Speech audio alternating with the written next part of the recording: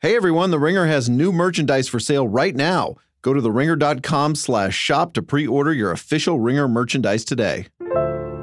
David, Stormy Daniels on 60 Minutes drew 22 million viewers Sunday night.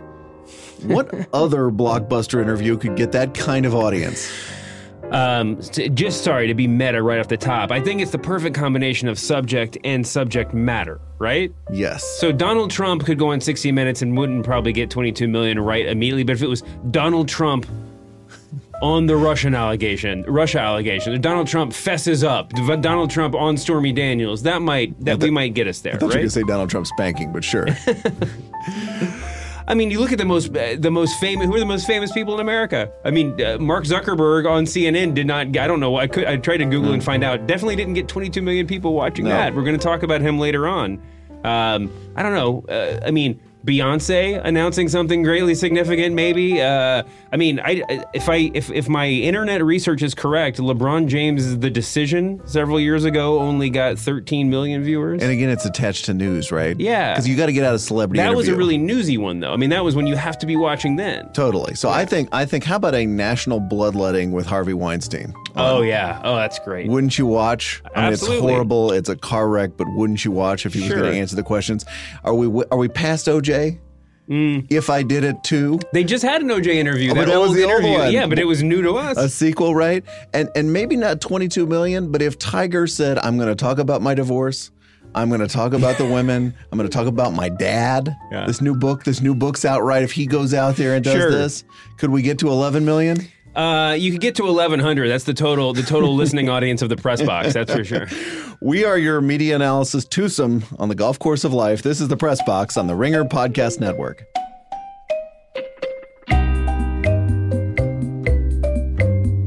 The Press Box is the media podcast where you're not allowed to accuse someone of being an uninformed NFL fan when they are, in fact, the starting safety of the Tennessee Titans. That actually happened to Deion Sanders this week. We are Brian Curtis and David Shoemaker of The Ringer. If you want some recent media content, please check out Molly McHugh on Sheryl Sandberg and Victor Lukerson's Facebook Cambridge Analytica syllabus. Plus, of course, the continuing adventures of Mark Titus and Tate Frazier on March Madness in all of its forms. Oh, yeah. But, David, I've got 3 topics for you today. First, the Facebook story has gone from a closely observed Aaron Sorkin character piece to a full-on Blumhouse horror show. We discuss what happened. Second, Sports Illustrated is for sale. What kind of media entity are prospective buyers going to get? And finally, news from the Trump media. Ralph Peters quits Fox News, and readers everywhere quit Breitbart News. We develop a unified theory of these developments. Plus, as always, our overworked Twitter joke of the week. But let's start with topic number 1. I call it Good Night and Good Zuck. David, the giant news in tech this week is that we heard the sound of Mark Zuckerberg's voice. Zuckerberg's website is omnipresent, but the man himself is elusive enough that I had probably forgotten that Jesse Eisenberg doesn't run Facebook at this point. But here, let's start with Zuck apologizing on CNN this week after it was revealed that Cambridge Analytica may have improperly harvested, what a wonderful verb that is, the data of 50 million users. So I think here's where I'd want to start with this. A lot of people, not everybody, but a lot of people, shrug off breaches of privacy these days, right? Yeah. How many times have we heard the credit cards of 1 billion people are compromised in this thing? What bothered us I would say, is not so much the breach of privacy, but the breach of privacy that may have helped Trump win. Absolutely true. Right? This is a Trump scandal as much as it's a privacy scandal. Don't you think so? Yeah. I mean, that was my big all caps note at the top of my notes here was that, we're okay with data theft or privacy violations. Some of us actually like data theft until it helps something that we're opposed to, right? I mean, part of it is that, and particularly Trump. Sure. I mean, come on, right? Sure. Opposed to the Yankees winning in the World Series title, whatever. But Trump, like that's the ultimate. Yeah, I mean, certainly there would be a public outcry if it turned out that Facebook user data was going towards. I'm trying to think of something in the same sort of political hemisphere. If Facebook user data was somehow going towards anti-abortion research or something like that, and then a lot of the same people would be outraged. Certainly the outrage would not have reached this same level. I mean, I think you're right. It's Trump is. It has much more to do with Donald Trump than it does to do with technology. I think there's a certain baked-in-ness to how much of our lives we're giving away to Facebook.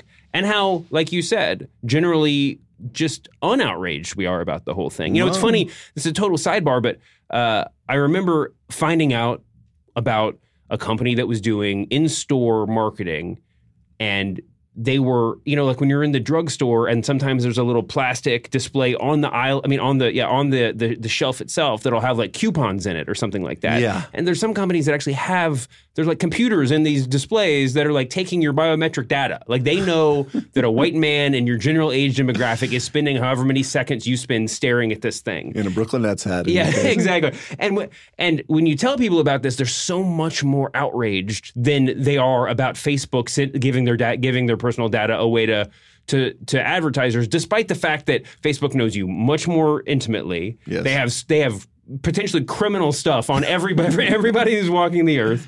And this is and the only difference is, you know, this is real life versus, you know, the internet, right? Yeah. In some sense, you should be more outraged about this new technology of the internet, you know, that this is the unknown frontier. Right. The thing in Dwayne Reed is much more real. But the thing, it's just the surprise. It's like sci-fi. Yeah, but it's also just I didn't know that was happening. And I've convinced myself that I knew this Facebook data gathering stuff was happening. What we didn't know was that it was helping get Trump elected. Yeah. And the thing is, we don't quite know how much it helped get Trump elected, right? There's this fabulous Mother Jones piece by Andy Kroll. And you read this, and it's amazingly told, but you read this thing, and Cambridge Analytica was just kind of like faking like they had all the answers. Yeah. You know, Ted Cruz's campaign got so fed up with them, and Trump's campaign Manafort didn't want anything to do with them. But they were the kind of, you know, their sponsors were the Mercers, these huge conservative GOP donors. Sure. So nobody felt they could cut ties with them. Yeah. But then when Trump won, of course, they, like everybody else, Manafort, Lewandowski, everybody went around saying, see, I did it. You know, we got it done. But it's unclear really how much they even did, which is what the mystery is. And I don't know if we'll ever clear that up. A couple directions I want to go with Facebook here. Can we take a moment to appreciate the Mark Zuckerberg apology tour that took place?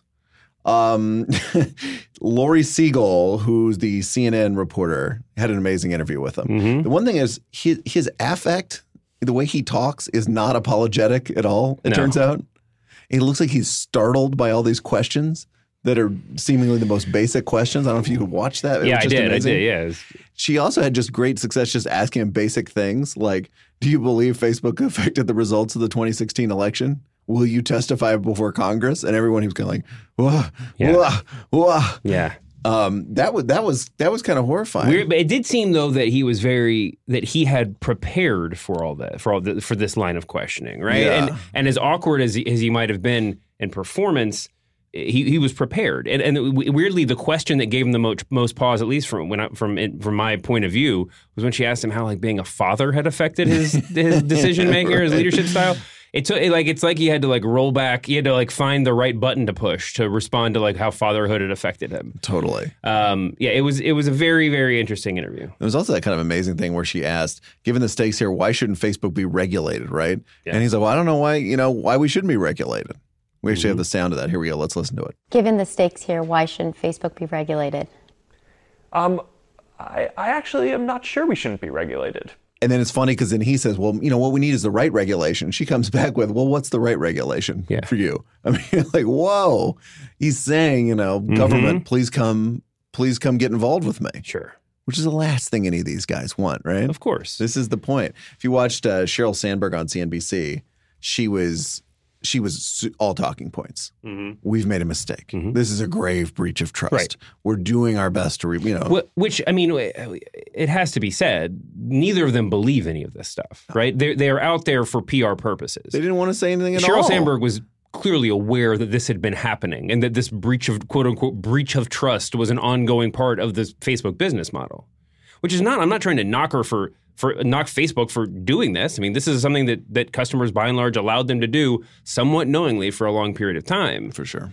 And I think that probably, you know, that there's I'm in the Mark Zuckerberg camp, and that I do think some regulation would be helpful. And I have no idea what that regulation is. Zuckerberg got a lot of flack when she said, do you want to, you know, he was asked about speaking before Congress, and, you know, a bunch of quickly edited YouTube videos showed him answering, basically saying, that's why I'm here giving this interview. He wasn't saying he was giving the interview in lieu of a congressional deposition or whatever. What he was saying was, he recognizes his place as a sort of figurehead of the company, and his place is to come, give interviews on CNN to national media, and there might be people who he employs who are more suited to testifying before Congress. Right. I always read it as he recognizes this as a state of emergency. Yeah. Or he has to go on television. Sure. And obviously does. he will, and it's also true that he would avoid going before Congress just for the same PR reasons that he's out there giving this thing now. That said, what he and Sheryl Sandberg are doing is PR, and that's true. And that's why they're out there. And so damage control. And so nothing they say should be taken particularly seriously. If you're comforted by their responses, then that's good for you. That's what was so interesting because people almost treat it like a politician, where what we wanted was reassurance, in the right tone as much as anything. Right, we're working on the problem. We're doing this. As a lot of people pointed out, that they apologize all the time, and have apologized a lot lately. And it's always, we hear you. We're working on this. We have a responsibility to you. Going forward, do we think hashtag delete Facebook is a big enough thing to affect them? I mean, I've talked to some of the tech writers that we have on staff here, and there is a sort of feeling of, I don't know if it's bemusement or just sort of shock that this is actually affecting Facebook to the extent that it has. When this is, for most of the people who are covering this issue, none of this is new information. None of it is surprising. Cambridge Analytica is a just sort of perfect villain, or not, villain's not even the right word. Just a perfect metaphor for this problem that has been ongoing. And I think that it's surprising that this is kind of as sticky a news subject as it is. But as we've talked about a million times before, what the news media is constantly looking for is that hook, right? I mean, these are stories that people have been trying to write or have been actively writing for the past 10 years. Now they have a way to write about it that the average news consumer can glom onto. Right. And if it's we're all trying to answer the mystery of what happened in the 2016 election. Right. Who interfered? What did they do? How much did it matter? And all of a sudden, Facebook becomes a chapter in that. And in this case, it becomes a really, an even more vivid chapter. Yeah. Not just, they monkeyed around with ads on Facebook and fake news and all the other kinds of things that we were worried about several months ago, but they took your data. And that helped Trump win. It feeds directly into the ongoing mystery of the day. From the moment that the Cambridge Analytica story broke, there was a very clear, and many people commented on it, attempt by Facebook to say this is not a data breach. We're defining the terms. Yeah. The data breach is the worst thing that can possibly happen to a tech company. There were a lot of rules that were broken. There were we have policies in place. This was not a data breach.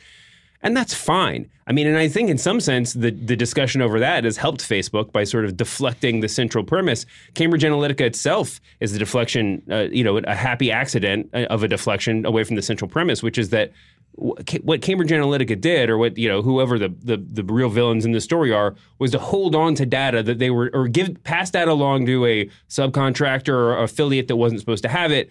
And then they kept it beyond the scope of the agreement, whatever. But there's no question that Facebook had deliberately given someone this data, that they were sharing this data widely with their advertisers and their their affiliates.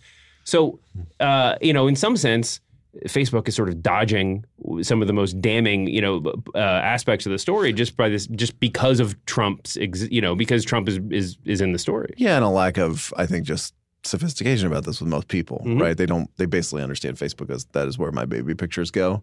A couple other notes before we leave this topic. By the way, the baby picture thing is real, and I think Facebook, their business model since its inception has been, since it went wide to grandparents around the world, is to move beyond baby pictures, right? They're trying to get more and more significant, but I've heard some people say that the reason why the news feed kind of took over Facebook is because people stopped using it as much for communicating with your loved ones. Speaking of politics, remember when Mark Zuckerberg was running for president a couple months ago? Yeah. That's not happening anymore, is it? Yeah. You opened the segment talking about how you'd forgotten what his voice sounded like, or forgotten who. For so long, all we were seeing of Mark Zuckerberg were these sort of.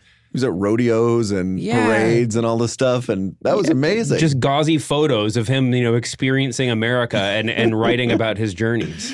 Also, the other thing here is Kevin Roos's column in the New York Times. He's one of the guys who interviewed him in the damage control mode, right? And he asked him, why is it free and why don't you, have you ever thought of paying for it? And, Zuck says, well, it's, we're about getting scale and connecting the whole world together to keep it free. Mm-hmm. And then Roos writes in his column and says, it's not clear this is great for society, quote unquote, and talks about, it's not only just the American election, is it when you have no barrier to entry, right? Right. Then you also have, Facebook, aiding in the ethnic cleansing in Myanmar, right?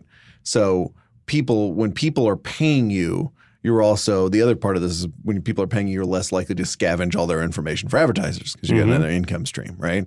So then the question of, is Facebook always free? Is Facebook free forever? Do we go to $5 a month Facebook? I think Bill had this conversation about Twitter the other day, but that's obviously hanging in the air here too. Sure. Seems unlikely they'll ever do it. But. And then when you're talking about regulations, I think that there's a very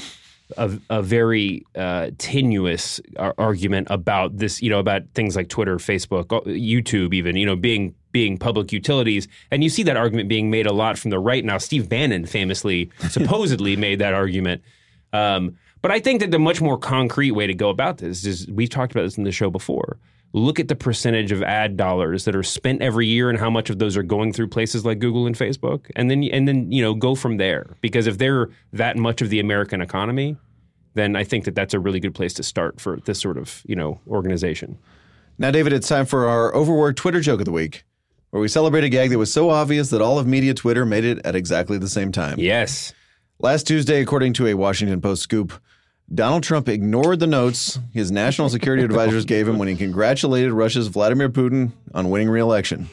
The specific passage Trump ignored read, in all caps, "Do not congratulate." After which everyone on Twitter joked that Trump's next briefing should include the phrase, "Do not resign." Yeah. Thanks to Scott Lacey for that one. A group award for anyone, making fun of CBS's Jim Nantz for having to read promos for the 60 Minutes interview with Stormy Daniels. And also jokes about Steve Kroft's profile of Giannis being the best thing on 60 Minutes Sunday night. This was Adam Best's tweet, 60 Minutes showing the giant hands of Giannis while Donald Trump is watching his Hall of Fame trolling. Thanks to Jimmy Traina's column on SA.com for that. But to this week's runaway winner, David, runaway and wide-ranging winner, to anyone who filled in this Mad Libs Twitter joke, quote, Marvel, Infinity War is the most ambitious crossover event in history. Oh, no. Me, and then put in the funny. Yeah. So I think Allen Iverson crossing over Michael Jordan was a big one. Also, pictures of the Clintons at Donald Trump's wedding. Yeah. A picture, I believe Max Street posted this, of George W. Bush and Jared from Subway. Kind of amazing. But as a pop culture child of the 90s and 80s, as I am, did you know about all these actual examples? Microsoft Windows 95 instructional VHS hosted by Jennifer Aniston and Matthew Perry. Wow. What? I had no idea. I had no idea. The Alf Matlock crossover. I remember that. How did that? Episode 8, Season 2 of Matlock. How did I miss that? Murder, She Wrote, and Magnum P.I. I looked up the episode. This is the IMDb. Jessica Fletcher comes to the assistance of Magnum when he's framed for 2 murders that occurred during her vacation in Hawaii. I think my favorite, and this may have been the actual first crossover that you and I ever experienced, the Hanna-Barbera Laugh Olympics. Oh, gosh, yes. Can we play the intro for the Hanna-Barbera Laugh Olympics? Heavens to hilarity! This is it, sports fans, participants even. Television's greatest array of stars, Laugh Olympics, presents the round-the-world triple team competition between the Yogi Yahooies, the Scooby-Doobies, and the really rottens. The players are on the field, in the stadium even, so let's get on with it! Laugh Olympics! Heavens to hilarity! Amazing, right? Oh my gosh, cartoons out of kayfabe. That's really crazy, man. The Knicks beat writer for The Athletic, Mike Vorkunov, also made a joke about some crossover moves he saw at the actual basketball game he was attending the other night. Just some straight observations about crossover moves. And then he tweeted, "Oh, I guess I could have done those with Infinity War as the most ambitious crossover tweets. Now I'll never make the overworked Twitter joke of the week reel." So don't worry, Mike. We're going to be watching your Twitter career very closely from here forward. Oh, we got you, man. All right, before we talk about Sports Illustrated for sale, David, let's take a quick break. Hey guys, I'm Mark Titus. And I'm Tate Frazier. And we are the hosts of One Shining Podcast. It is March. Check your calendars. It's true. March Madness is coming up. We're here to talk about all things college basketball. If you like FBI investigations, if you like teams that are on the bubble and think they belong in even though they have like 16 losses, come check out One Shining Podcast. If you like buzzer beaters, Buzz Williams, being buzzed watching basketball, those are all three things you can do, and you can listen to us. We're going to talk about everything that happens in the NCAA tournament. It's going to be great. We're going to be here all month. Please subscribe to One Shining Podcast. Check all of our stuff out. Tate has done some very disgusting things for money in the past, and he is desperate for more subscribers so he doesn't have to return to his old life. So please subscribe to our pod. Check us out. We're having a lot of fun this March. You can get us wherever you find your podcast, Apple, Stitcher, SoundCloud. I'm a Google Play guy. Google Play doesn't get enough love when people do this list. And Spotify. People are on Spotify now, so go check it out.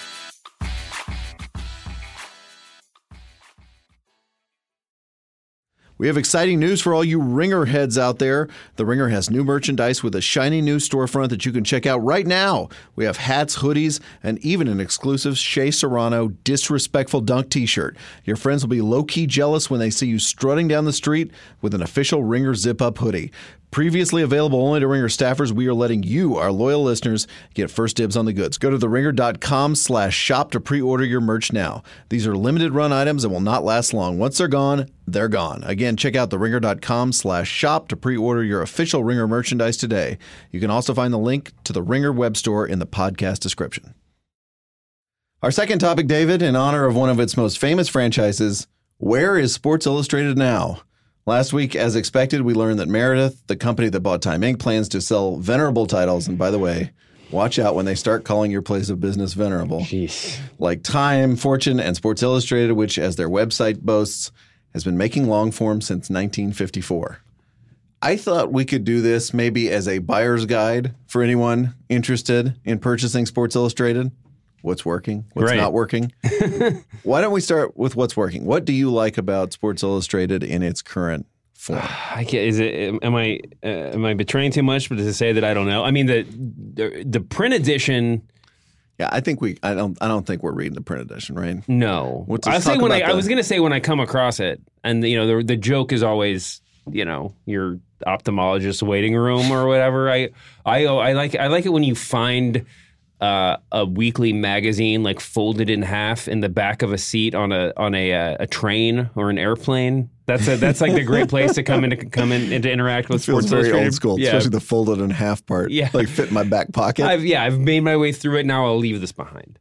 I was thinking a lot about Peter King's MMQB. Yeah. I like a lot of the stuff on there. I honestly don't have much of a grasp for how far that is permeated as a brand. It certainly seemed like a much bigger deal at its inception when verticals and personality driven websites, of which we can speak were more in vogue or more of a going concern.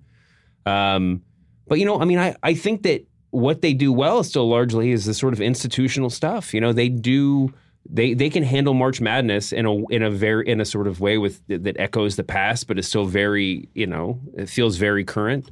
And they still are a space for a sort of slightly, I don't want to say old fashioned because that's like venerable. They're a space for a certain kind of sports writing that doesn't exist widely outside of Sports Illustrated. I think that's right. And I think you and I probably say that as a compliment. Mm-hmm. For sure. Yeah, it's sort of like they can still command attention with the big long-form neutron bomb, right? Yeah. Lee Jenkins, Tom Verducci, S.L. Price, Chris Ballard, right? John Wertheim stuff. Our pal Charlie Pierce doing a column, can capture the thing. I think when I was making my list also kind of surprisingly, they've been, are they the leader on sports Me Too pieces? With the Jerry Richardson piece and the Dallas Maverick stuff? Mm-hmm. Have they done, like probably Larry Nassar's its own category, but other than that, have they done more significant ones than anything else? It seems like it, sure. I mean, Jerry Richardson's gone, right? Yeah. Mavericks are, in deep, deep trouble as they should be from that. I think, when we look at downsides, you mentioned Peter King, right? I think his column and Richard Deitch were the two must-read things every week that just about anybody read, right? Deitch is gone to The Athletic. Peter King, we don't know what's going to happen. Yeah. Right. So all of a sudden you say, where is the thing that I just have to come back to? Sure. That they both had for a really, really long time. I don't think that, I'm not trying to make an argument that SI mishandled MMQB, but you can certainly see a version of an alternate timeline in which MMQB, if handled differently, would be worth more as its own property in 2018 than SI is going to sell for in a couple of months. I remember that was always a thing. Yeah. Is it going to be MMQB presents SI? You're right. It's funny that you mention, not funny, I mean, it's obvious. You mentioned Deitch going to The Athletic. I think one of the real sort of sad aspects of the second impending sale of Sports Illustrated is the way to which they've actually they're a dinosaur in a lot of ways, but they've informed new media to such an extent. I mean, so many of The Athletic's founding editors are graduates of SI University or whatever. Sure. Even there's startups all over the place. Even the way that we're talking about the certain sort of writing, especially the sort of intellectual progressive stuff, I think a lot of that has informed The Undefeated in their launch, and some of the best stuff that they've done. Obviously, there's a different different point of view to a large extent, but there's still a currency. I mean, obviously people in the Ringer office hold SI to a very high esteem. Oh, absolutely. And so there is a great currency to it, and that's sort of the most frustrating part to watching their whole enterprise sort of crumble apart. Well, I think we talked about on this pod the other day ESPN being haunted by nostalgia. Mm-hmm. SI is haunted by nostalgia through no fault of their own. Yeah. But by the fact that every sports writer who's, let's say, over 35, mm-hmm. 40, basically grew up reading SI as the Bible and always dreamed of wanting to write for SI. Yeah. And has this amazing image of SI. But which, by the way, if we went back and looked issue to issue, SI was great. But come on, I mean, it was a magazine, right? Yeah. It had some fantastic stuff in it, but I think we probably idealize it way beyond. I remember, 10 years ago going to a bar with our pal Tommy Craggs and us having one of our, particularly drunken talks about sports writing and what we were going to do and how we're going to conquer the world. Ha ha. But I remember kind of coming out of that thinking, oh, wow, SI's not Valhalla anymore. Yeah. It's not, or at least it's not the Valhalla, right? Mm-hmm. There's other things out in the world. And this is almost certainly like pre-Granlund and all this other stuff. But it's just like, it is no longer the singular thing because the world has changed so much. Yeah. I'd say in the debit side also, I'm a little surprised they haven't minted more young stars. And I don't mean young like Jack Dickey and Andrew Sharp young. I mean we're in this age, I think, where you just turn on the computer and precocious 22-year-olds just sort of fly out of the screen. Yeah. And, I'm not sure that I've seen that there. And I don't know if that's a structural thing or if I'm just missing it or whatever. I think the other thing that's interesting about SI is because of the Rick Rileys and the Gary Smiths and Frank DeFords and Kirk Kirkpatrick and everybody else, they get compared to Esquire or GQ or that kind of, long form God's magazine. Mm-hmm. But really they have a lot more in common with Time and Newsweek, right? They're weekly news magazines that had a couple of amazing bonus things in the back. And, their Golden Age SI is a lot like Golden Age Time, which was also really good and full of good writers. And now you look at like what's happening to the news magazines. Time is also for sale. Yeah. This is the problem, right? Yeah. The general problem is not that the writing got bad. It's just that became a very, very hard thing to do. And of course at SI, you're running a two-front war, right? We used to make fun of the newspapers. Oh, they lost their way. Well, yeah, they had to put a newspaper out and compete on the web. Yep.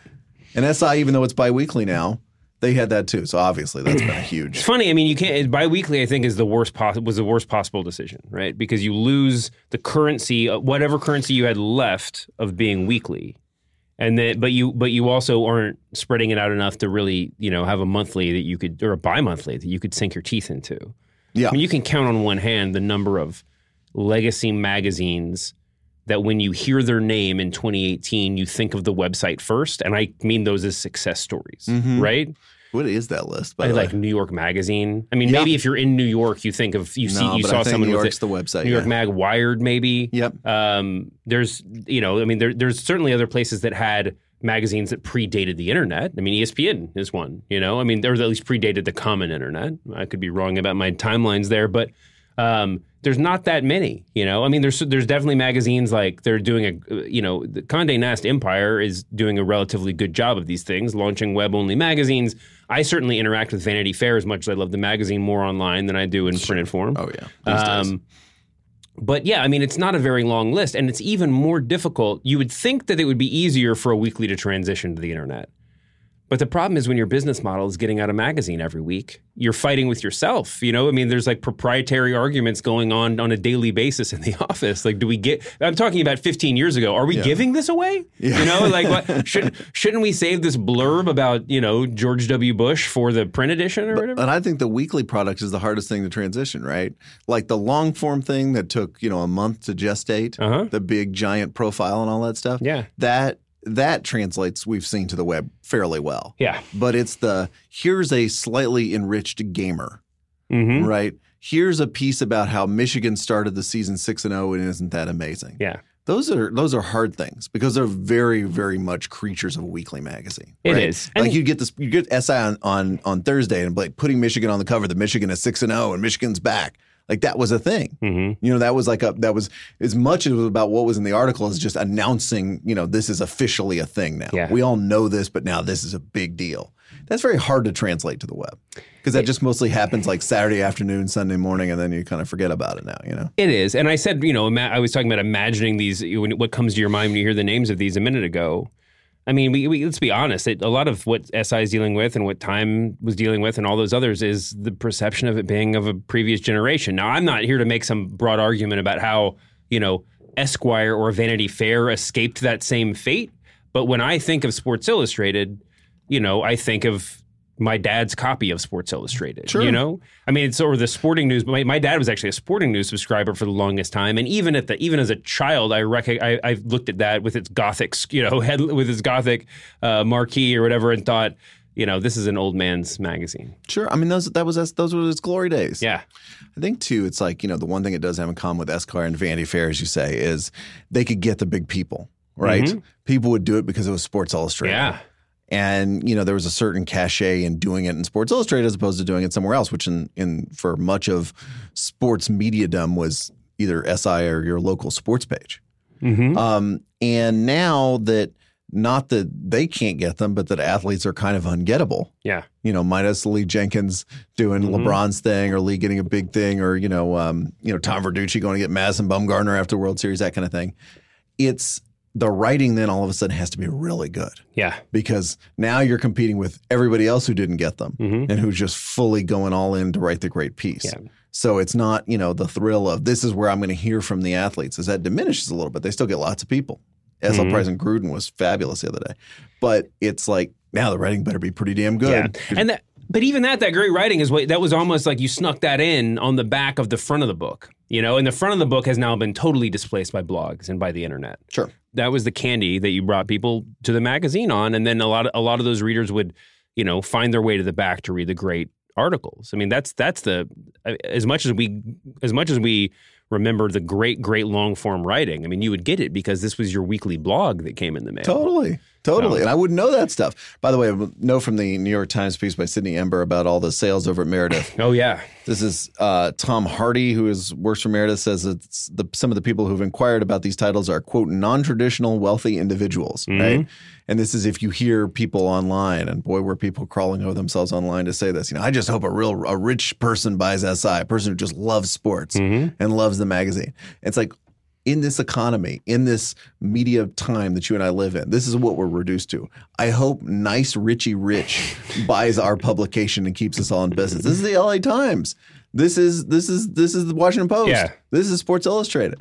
Like, this is what we're all praying for. It's like, sustainable model. Okay, all that stuff. Yeah. But we don't really hold out that much hope for that, right? Yeah. What we want is Mr. Rich Guy to come along and buy it and keep us afloat until we figure all that out, which may actually never happen. Well, ideally, someone who's rich enough that can keep things running, and your bottom line, however much money you spend on flying people to the Masters, will never be a blip big enough to get his attention. If Jeff Bezos buys Sports Illustrated and decides that's his favorite magazine, he'll keep it as it is, they'll be fine forever, right? Sure. But I mean, it's true. The history of journalism, of media, is, you know, wealthy benefactors subsidizing great writing. You know, I mean, there's and been bad writing too. Yeah, exactly. I mean, but there's been a lot of that, and you know, it is weird that that's the state of play. I mean, do you want to spin it forward? Do you want to talk about who you think might be these shady, these hazy multi-millionaires? Do you have a list? I didn't come up with a list. Not at all. You know, NBC News did mention some names of potential buyers. They weren't theorizing, you know, about the Mark Cubans of the world or whoever these rich sports fans are. God, wouldn't that be a mess? A glorious mess if he bought it. But people who previously expressed interest include friend of Trump, David Pecker, chief executive of American Media, owner of the National Enquirer, where he said he'd be very interested in a lot of those properties. And Edgar Bronfman Jr., former chief executive of Warner Music, was interested when they were for sale last time. Now it'll be, you know, it's a mug's game to guess what's going to happen.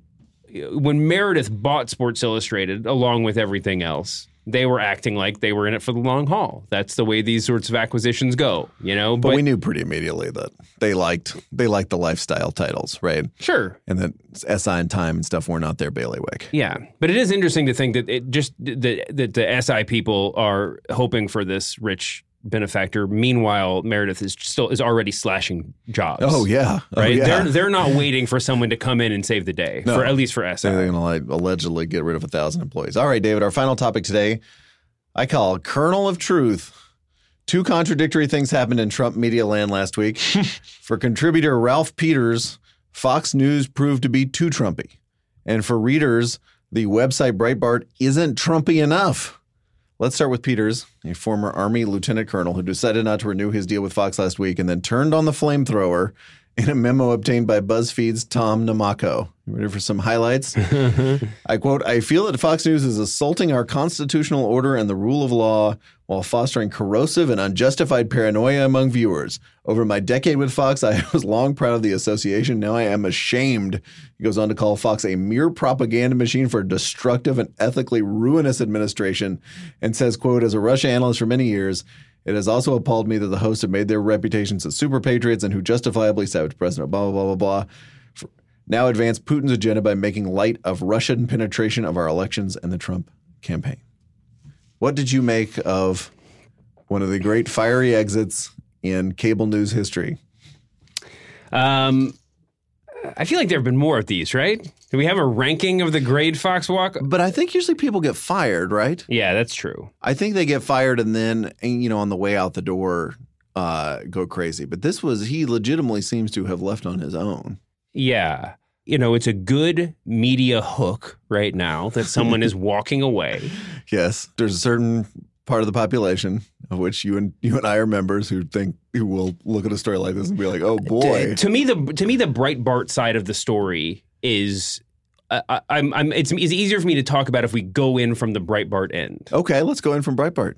So Breitbart's traffic is down significantly. According to Politico's Jason Schwartz, the site dropped from 15 million uniques in October to 7.8 million in February. That February number is down 49% from 2017. I won't waste anyone's time with jokes about, you know, Russian bots getting their accounts throttled and lowering page views. But for Fox News, for Breitbart in particular, you know, we hear this every cycle. Partisan outlets suffer when their party is in power, right? Sure. This is the normal thing. This is a normal thing. MSNBC's ratings went down during the Obama years compared to where they were with George W. Bush. It's more fun to be in the opposition. Also, Breitbart was buoyed by this perception that they were connected to the White House. That they were the official, they were the, you know, whatever the New Republic was to Bill Clinton, this is what Breitbart is to Donald Trump. Yeah, and there was an interesting piece, quote in Schwartz's piece, where this is Kurt Bardella, who's the site's former spokesman. He says one of the only before Breitbart was one of the only places to get a window into what the president was thinking. Right. Now Fox News has supplanted Breitbart. Essentially that Fox became Breitbart. Yes. So this is exactly what I'm getting at. They lost that connection immediately. I mean, the first sign was when Bannon was fired from the White House and then quickly removed from Breitbart after that for saying some things that not everybody at Breitbart and the White House certainly agreed with, right? He was an enemy of Trump. But he was the direct connection between Breitbart and the White House. He's gone. That starts to suffer. Like you said, Fox takes over as the sort of POTUS whisperer. But it's not just because of his affection for you know, Fox programming, for Fox and Friends specifically, or because of anything, you know, Breitbart did take some shots at his policies. I think more than anything, it has to do with John Kelly. I mean, this is the John Kelly effect, right? He stopped people from handing him printouts of Breitbart articles, which people reported over and over again with, highlighters, circled headlines. This is what you need to be talking about. This is what you need to be tweeting about. That doesn't happen anymore. But John Kelly can't take away Fox and Friends, right? So that becomes the way that Donald Trump. So he can stop him from reading, but he can't stop him from watching TV. Is that what you're saying? I think it would be. I think it probably would have been more difficult for him to, black out certain channels on the cable box. That would have been a weird. Maybe he could have done it. Who knows? Like V-chip technology from the 90s. But I think that you're right that when Fox becomes the official Trump-approved news source, I'm not, I don't think that there's any, we need to get into accusations of state media or anything like that. But when that's Fox's, when that becomes Fox's position, it's Fox and Friends all the way to Hannity. Then the stuff in between, I think, starts changing to fit that profile. And I don't think it's malicious or whatever, but if Donald Trump is tweeting in support of Fox and Friends every morning, you got to think that the other people who are programming Fox shows or running Fox shows are just like, we got to get some of that love. Oh, absolutely. So that was one of the striking things about the campaign, right? Is Fox being skeptical, going from being skeptical of Donald Trump to embracing him. Yeah. And to saying, if you're on here, you support Trump. Right. This is the place where Trump is cheered on and defended and all that stuff. And whether or not it's true, the ideological, whatever, whether it's a mouthpiece or not, certainly the perception that they're chasing that sort of approval and the ratings that come with it, I think is enough for certain contributors to take great offense to, I mean, I'm sure that a lot of, moderate, liberal, even old-fashioned conservative contributors to Fox hear it endlessly from their friends and family, that they're a part of this organization and intellectually, if they're consistent, I understand why someone might take objection to it. Well, and that was Peters has a really interesting profile in that sense, right? He's always had his doubts about Trump. Here he is telling Stuart Varney of Fox Business, who's definitely one of my favorite hosts, why he's voting for Hillary. I don't want Moscow's man in the White House. My concern, look, I know I could be a lot more popular this morning by saying, oh, Trump's the Messiah, I'm going to vote for him. This is about the future of our country. It's about our security. And here's a guy who apologizes for everything Vladimir Putin does, makes crazy remarks about NATO, about Syria, about nukes, about the Mosul offensive, and, oh, by the way, about foreign trade. You want a global recession? You want to see your portfolio really tank? Sure. Just walk away from all our trade deals. Let me come back at you for a second. And here he is stomping on Tucker Carlson when Carlson suggests that we share foreign policy objectives with Vladimir Putin. No, why does it contravene American interest in a common cause with a group that's trying to kill ISIS? Invaded his neighbors, broken the long peace in Europe. He assassinates dissidents and journalists. He bombs women and children on purpose in Syria. He is as bad as Hitler. And I'm sorry, if you don't like the Charles Lindbergh thing, I will retract that. But let's just say you sound like someone in the 1938 saying, what's Hitler done to us? And it's funny. I mean, I think part of this is it also suggests a question, right? You were okay with Fox News pre-Trump, but now it's a propaganda machine of the first order, now. But it's like in his case, it's almost like he when you watched these appearances, whether it was with Tucker or whatever else, he would just, when he talked about Russia, he would just be like, I can't believe we're showing any affection for these guys. Yeah. Policy objective. I just can't believe we're in bed with these guys to whatever degree. Yeah. So it's like he actually has a somewhat particular gripe here, and that goes to what you're saying. By the way, I was also thrilled to learn that Peters is the author of a historical mystery novel. Did you know that? Can I read you the Amazon description? Yes, please do. Quote, grotesque murders multiply as Major Abel Jones pursues a monstrous killer who may be a well-connected Confederate agent or a ghost from Jones's bloody past in India, or both. Oh, my gosh. I thought that was fabulous. By the way, a wonderful side note to this story is Steve Bannon's European tour. Now dislodged from Breitbart. He's going around giving all the alt-right speeches in Europe to Europe's various outlier parties. This is, and he's looking forward to, this is according to the New York Times' Jason Horowitz, a proliferation of populist websites in the image of Breitbart News, which will spread those ideas across Europe. He's weighing whether to buy Newsweek or the speaking of rich people buying magazines, or United Press International. I enjoyed Timothy Noah, my old colleague at Slate, tweeted, Steve Bannon reaches "They love me in Europe" stage of irreversible career decline. Which I love that he's like the Jerry Lewis of the alt-right, right? They love right. They love me in Europe. That was amazing. Oh man, I just want to do a whole. By the way, for the future, we should just do a whole segment on Stuart Varney at some point because that was my rabbit hole of the week was just watching more and more of Varney after the Ralph Peters interview. I may have a relative who wakes up every morning and watches Stuart Varney, and let's just say this relative is not British, okay, and they are not particularly interested in markets, money matters, right?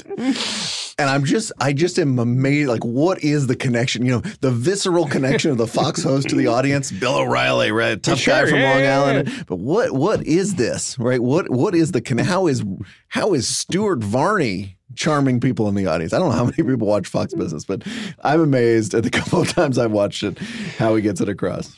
Anyway, all right, David. What do you think for the future, though? I mean, do you think that for Fox, I don't want to get too. I mean, there's no reason to predict too much, but it's interesting because I think there are some on the left that would say that this move, and this is what Ralph Peters' argument would be, is that Fox is probably doing irreparable damage to their own brand, Fox News, by going down this path. All right? You could also make a sort of arch argument that, like, I'm trying to think of who, like, if the next Republican nominee for president were someone like John Huntsman. You could imagine John Huntsman saying, you know, I'm just not going to, I'll do some perfunctory stuff with Fox, but I'm not going to engage, you know, with that echo chamber. But you could also imagine him saying, it's clear that they'll just go with whoever wins. So I'm going to use it. And I think that's true. Yeah. I think they will go with whoever wins. Sure. It's like, look, in a lot of ways, it's like the Republican Party. And maybe the Democratic Party, too, that it just hasn't been tested in this way. No, but the Republican Party we've seen has refashioned themselves around whoever the nominee is. Yeah.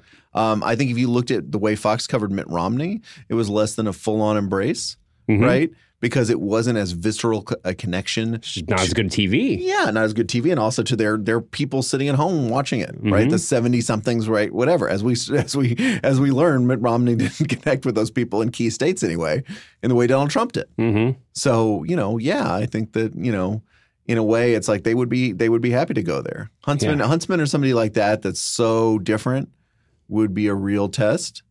But different ideologically. But yeah, I kind of want to see that.